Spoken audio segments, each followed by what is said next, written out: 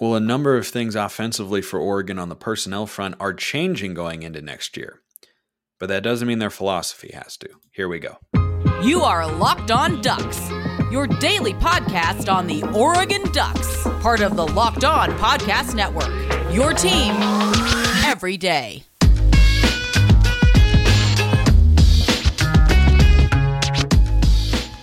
Yes, it is that time once again for Locked On Ducks. I'm your host, Spencer McLaughlin. Thank you so much for making this your first listen or your first view of the day, for watching on YouTube, part of the Locked On Podcast Network, your number one source to stay up to date with the Ducks. If you haven't already, like, comment, subscribe, please, and thank you wherever you listen to or watch this show, which today is brought to you by LinkedIn Jobs, helping you hire qualified candidates more efficiently by matching open roles with people who have the skills, values, and experiences to help you achieve your 2023 goals. Post your job for free at linkedin.com/lockedoncollege.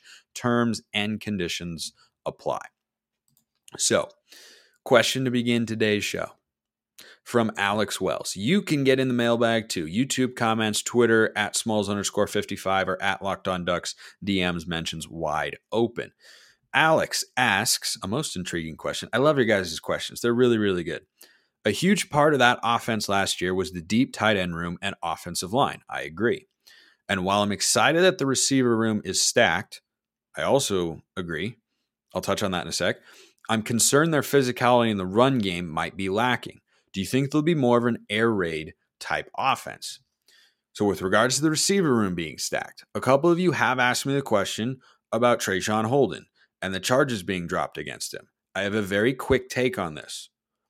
It doesn't automatically mean he will be re-added to the team. It doesn't mean he can't be added.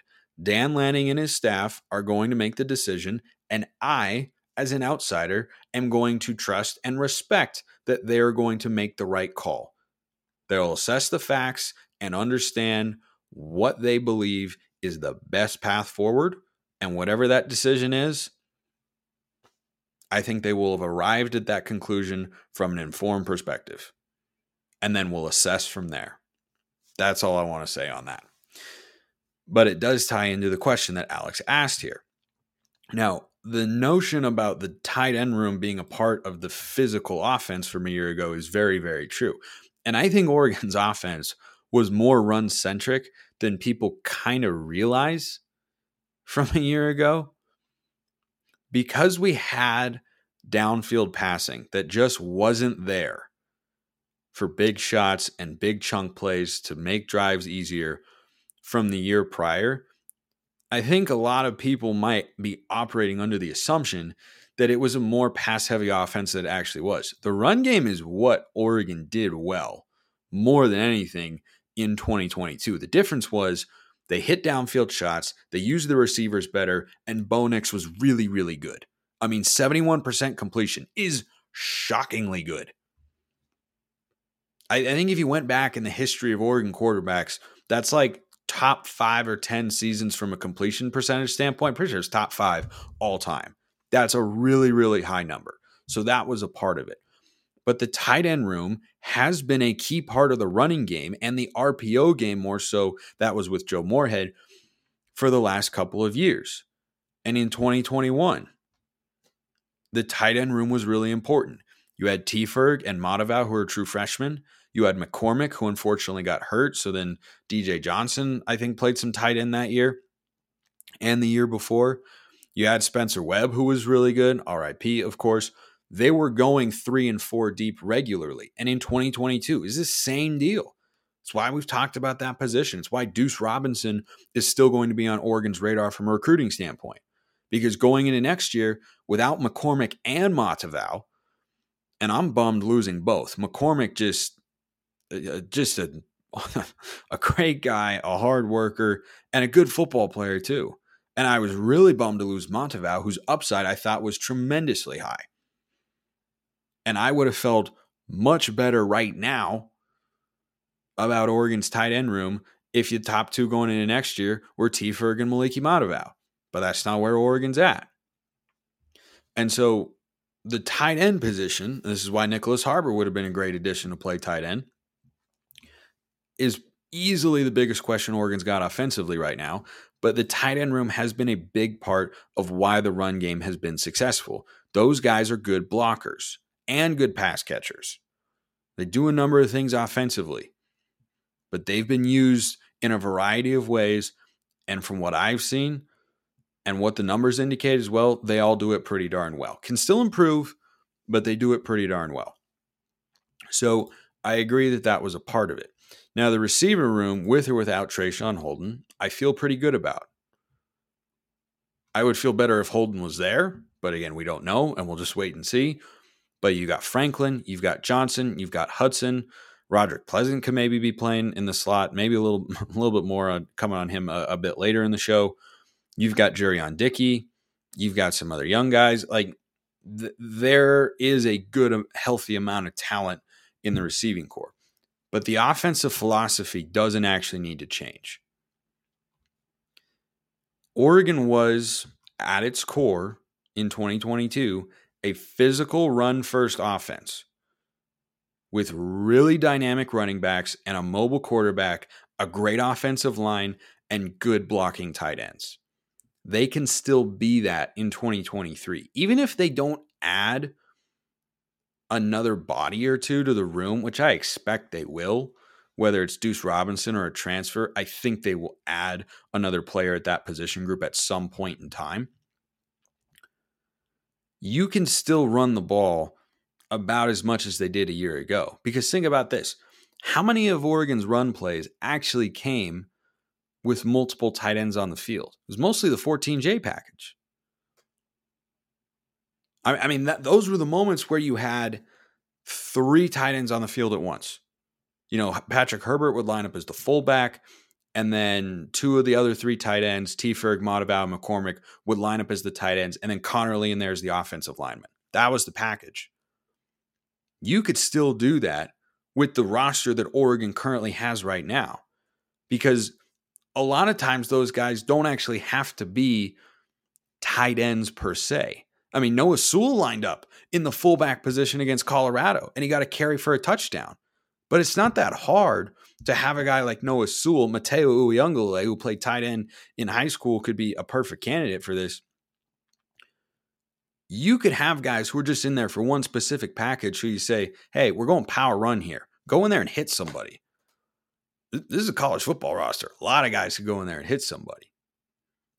But that's the only time where you'd say, okay, it'd be nice to have, you know, a plethora of tight end bodies. But I want to talk more about why Oregon doesn't necessarily have to go air raid, though it's interesting that you bring up that particular point. Another interesting point is that LinkedIn Jobs is fantastic. It just kind of is. And if you or someone you know is a small business or a hiring manager, you know that success this year all depends on the team members you surround yourself with. That's why you have to check out LinkedIn Jobs. With LinkedIn Jobs, you can hire qualified candidates more efficiently by matching open roles with the people who have the skills, values, and experiences to help you achieve your goals. They make it easy to screen and rate applicants based on your job qualifications all on one platform. LinkedIn Jobs helps you find the qualified candidates you want to talk to faster. Post your job for free at linkedin.com/lockedoncollege. That's linkedin.com/lockedoncollege to post your job for free. Terms and conditions apply. I don't think just because the Ducks won't have as many tight end bodies as they did in the last couple of years that they have to change things up, because the run heavy game was mostly out of 11 personnel, 1 back, 1 tight end, and 3 receivers. That's where most of Oregon's running success came this year. They did a lot of pin and pull with, you know, they do like a tight end who'd line up as an H back, pulling with a guard in or a tackle up into the hole. Or they would just do straight zone runs, try to collapse the side down. I don't think any of that has to change. Now, I am curious what Will Stein's going to do with the offense. Because when you look at the personnel Oregon has, if they wanted to, they could go more air raid. And that'll be a conversation that Will Stein, just as in more, air raid's not the right term. They could be more pass heavy if they wanted to.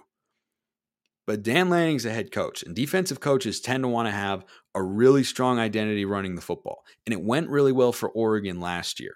So I don't imagine, even though Lanning obviously likes Will Stein, hence why he brought him in as OC, he's going to give him full reign over the offense and just say, hey, do whatever you want, make whatever changes you want. Lanning is going to have schemes and ideas and concepts that he'll want to continue to work in, and also probably allow Stein to put his own wrinkle on things.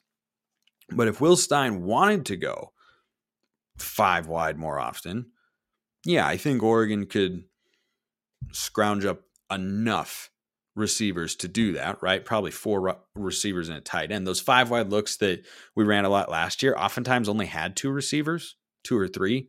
It would oftentimes be, Coda or Hudson and then Franklin on the outside, but then it was a running back and 1 or 2 tight ends oftentimes when they would go 5 wide. So I suspect that won't happen quite as often, but I don't think the philosophy is fundamentally going to change. I don't think it needs to.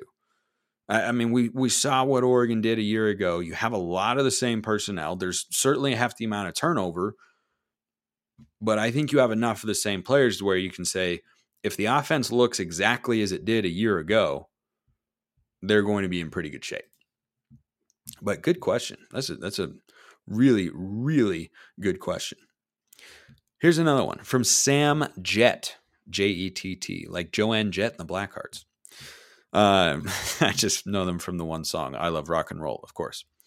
Who's another wide receiver you like that might not be the biggest name to watch for? Would love to hear what you think, Spence. So this is in regards to Trayshawn Holden being dismissed from the team and the guys poised to fill the void there being Jurion Dickey and Kyler Casper. There really aren't that many other options, but there are a couple. And the interesting one, I think the wild card here, for a guy who could see more playing time than he was otherwise going to if Holden is not put back on the team, is Kenyon Sadiq. Kenyon Sadiq's comp is Kyle Pitts. He is a tight end, but he is a hybrid wide receiver tight end sort of player. Speaking of guys who could, just go in a 14J package, hit somebody. Yeah, he's certainly in there. I wonder, because Holden is a bigger body, like he's kind of on the cusp of being that guy who could line up at tight end if he wanted to. I think that's kind of what Sadiq looks like. I know he's coming in as a true freshman, but he's got the body type. I don't think this is a guy who needs to mature into a weight room or an eating program or anything like that to add weight to be ready to play at the Power 5 level. He's someone who's capable of contributing day one. I would look at him and say he could have a shot. He could have a shot to see some more snaps. He might be seeing some anyway, because currently he's Oregon's number 3 tight end. I mean, it's T. Ferg, it's Patrick Herbert, and then it's Kenyon Sadiq. And I like Patrick Herbert, but if Sadiq comes in and he's a total stud, he could be the number 2 tight end. Because Herbert's shown some nice things, but he hasn't been so good or so dominant that I'd say, no, he's got a firm grasp on the number 2 tight end job. I think it's his right now, but I think Sadiq could definitely earn it away from him if he really, really pops as a true freshman.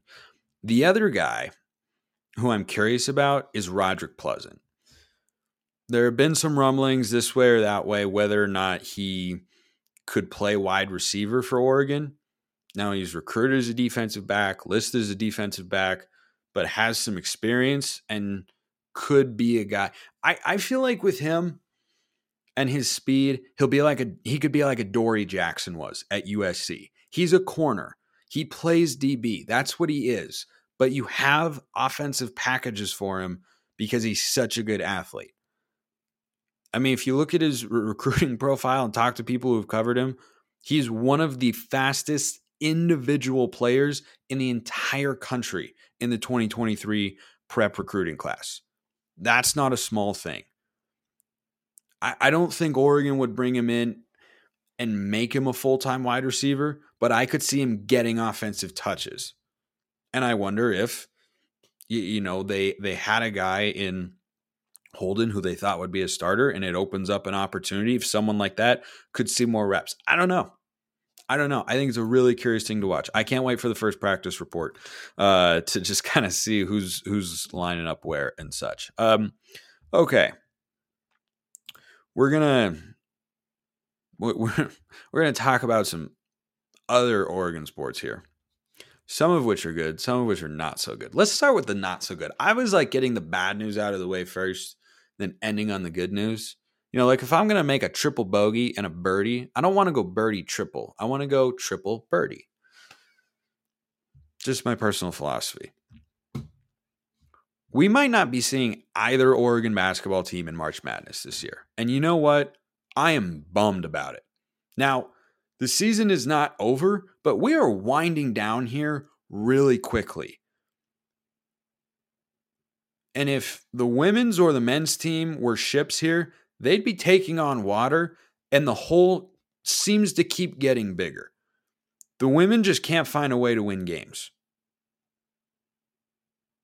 Depth, youth, both been persistent issues this year. Certain players struggling and not living up to their full potential at times. It's just been a big time struggle bus as of late. And the women, it seems like they're playing themselves. I mean, they have been cratering the last couple of weeks. They have been, I've never seen the program since Kelly Graves has been there just struggle to win games time and time and time again for such a prolonged period of time as they have the last couple of weeks. It's really, really odd. And then on the men's side, oh my gosh. It's infuriating. It's infuriating for me especially. I know some of you don't care about basketball as much as football. I get that. I care about football more too. But I love college basketball. I love it. When I'm prepping for broadcasts, I will throw on a random college basketball game in the background. Give me a Big East matchup between Creighton and Villanova. I don't care.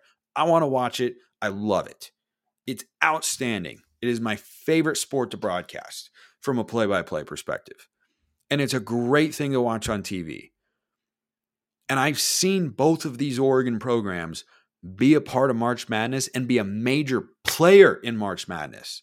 And that's why it's so frustrating to see them start to come down to a level that they just should not be at.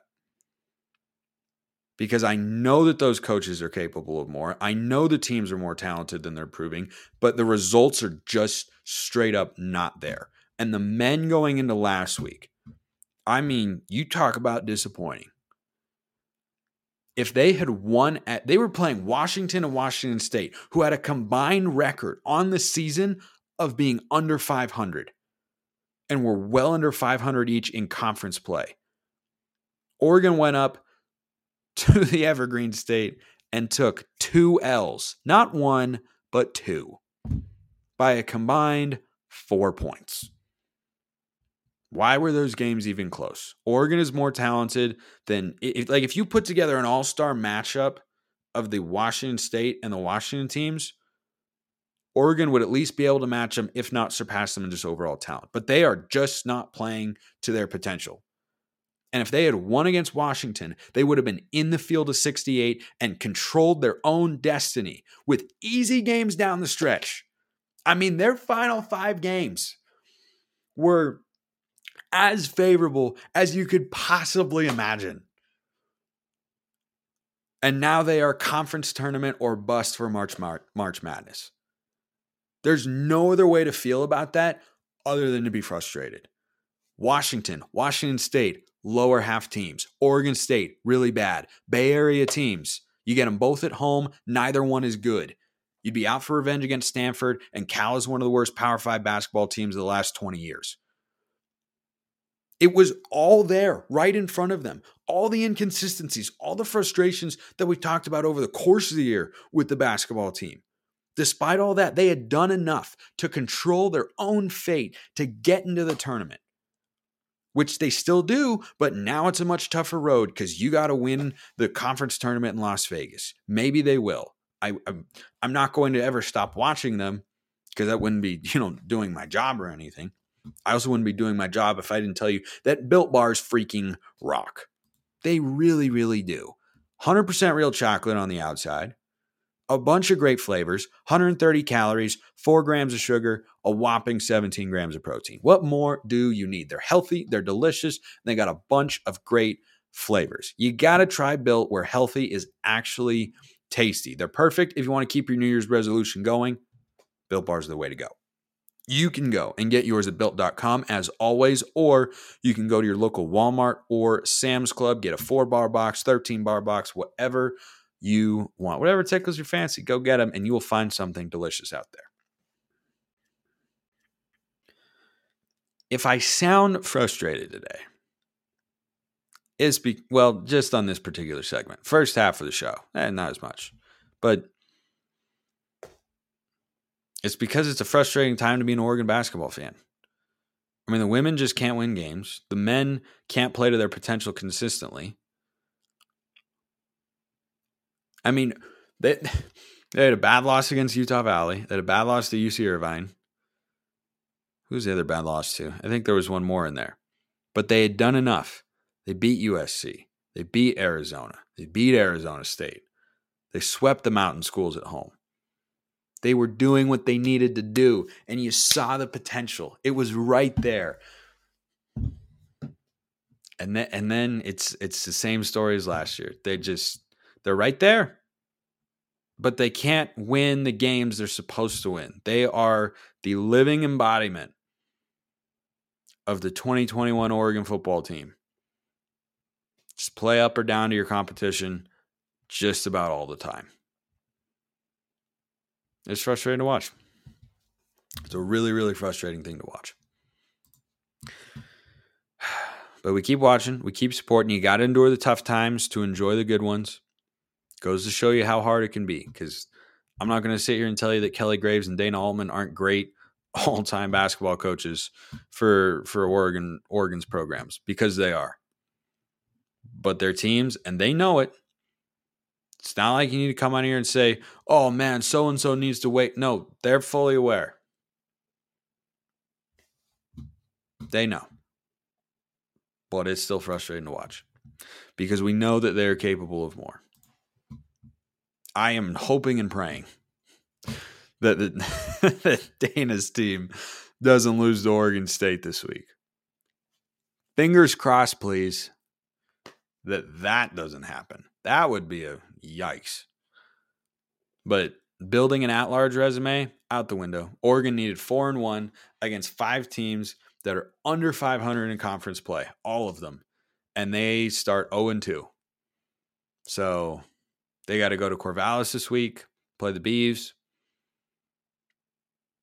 And then they've got the Bay Area schools. You can't build a resume when you only have 15 wins to get an at-large at that point. So conference tournament or bust. Disappointing, for sure. Ending on a high note here, because again, I told you, I'll go triple bogey, then birdie. Maybe we just need to become a spring sports podcast here. Maybe we do. Keep an eye on football, and maybe we just go all in on baseball and softball. I'd be here for it. I like college baseball too. Softball's one of the fastest growing sports in the United States. It's really fun to watch. I love calling it. Oregon softball, 8-2. Coach Lombardi, great start. Outstanding. Mark Wasikowski, baseball, home series opener for your first 4 games of the year. Series sweep of Xavier. Easy money. Taking care of business. Getting it done. We'll keep checking in on them throughout the year, because you got to have some optimism. I mean, it can't be all negative all the time, or else that was just, no, you can't have that. So hopefully baseball and softball keep things rolling. Appreciate everyone listening. Have a wonderful rest of your day, and go Ducks.